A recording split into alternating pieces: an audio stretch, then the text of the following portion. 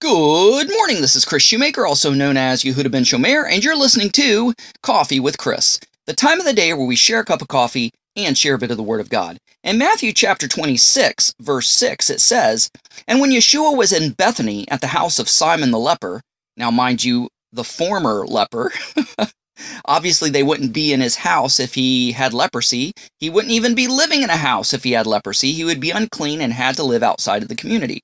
So he was a former leper. "And when Yeshua was in Bethany at the house of Simon the leper, a woman came to him having an alabaster flask, a very costly fragrant oil, and she poured it on his head as he sat at the table. But when the disciples saw it, they were indignant, saying, 'Why this waste? For this fragrant oil might have been sold for much and given to the poor.'" Okay, so we have the poor here. Like, the disciples are acknowledging how important it is to give to the poor. But it says in verse 10, "But when Yeshua was aware of it, he said to them, 'Why do you trouble this woman? For she has done a good work, a good deed for me. For you have the poor with you always, but me you do not always have. For in pouring this fragrant oil,'" okay, let me stop there and just backtrack. So it says, "For she has done a good work or a good deed for me, for you have the poor with you always." I kind of think this is talking about, in a sense, maybe vaguely hinting at communism. Because communism claims that, if communism was done the right way, there would be no such thing as poverty or poor people. Everybody would be equal and everybody would have everything. But if you look throughout history, in communism, they were the elite 1%, and the rest of them were the serfs of the state. They were poor, they were needy, they were depending upon the handout of the government, of what the government would give them. So there was a lot of people in former communist Soviet Union who were poor and died. They froze to death because they didn't have the heat or they didn't have the food that they needed. You just look at North Korea, the hermit nation, where you just have the leaders living high on the hog, and the poor people are lucky if they get 2 meals a day. And so it says, "You will always have the poor with you." So no matter what man-made economic system they come up with, you're always going to have poverty. That's why God provided in his Torah the commandments in regards to how to treat the poor. It's the believers who should take care of the poor.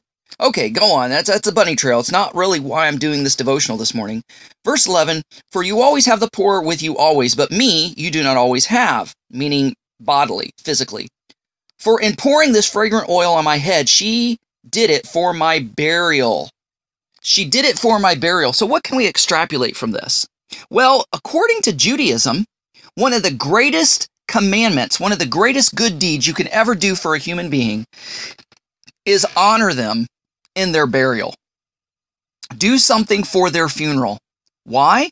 Because it's a good deed that cannot be repaid. Most times you do a good deed for somebody, they want to pay you back somehow, take you out to dinner, give you a cup of coffee, give you a card and a houseplant, whatever. But the dead can't repay the favor.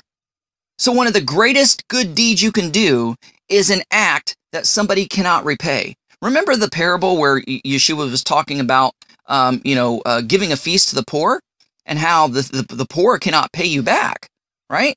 And so it's kind of the same with a burial. This also teaches us that this good deed of honoring somebody who died is just as equally important as providing for the poor.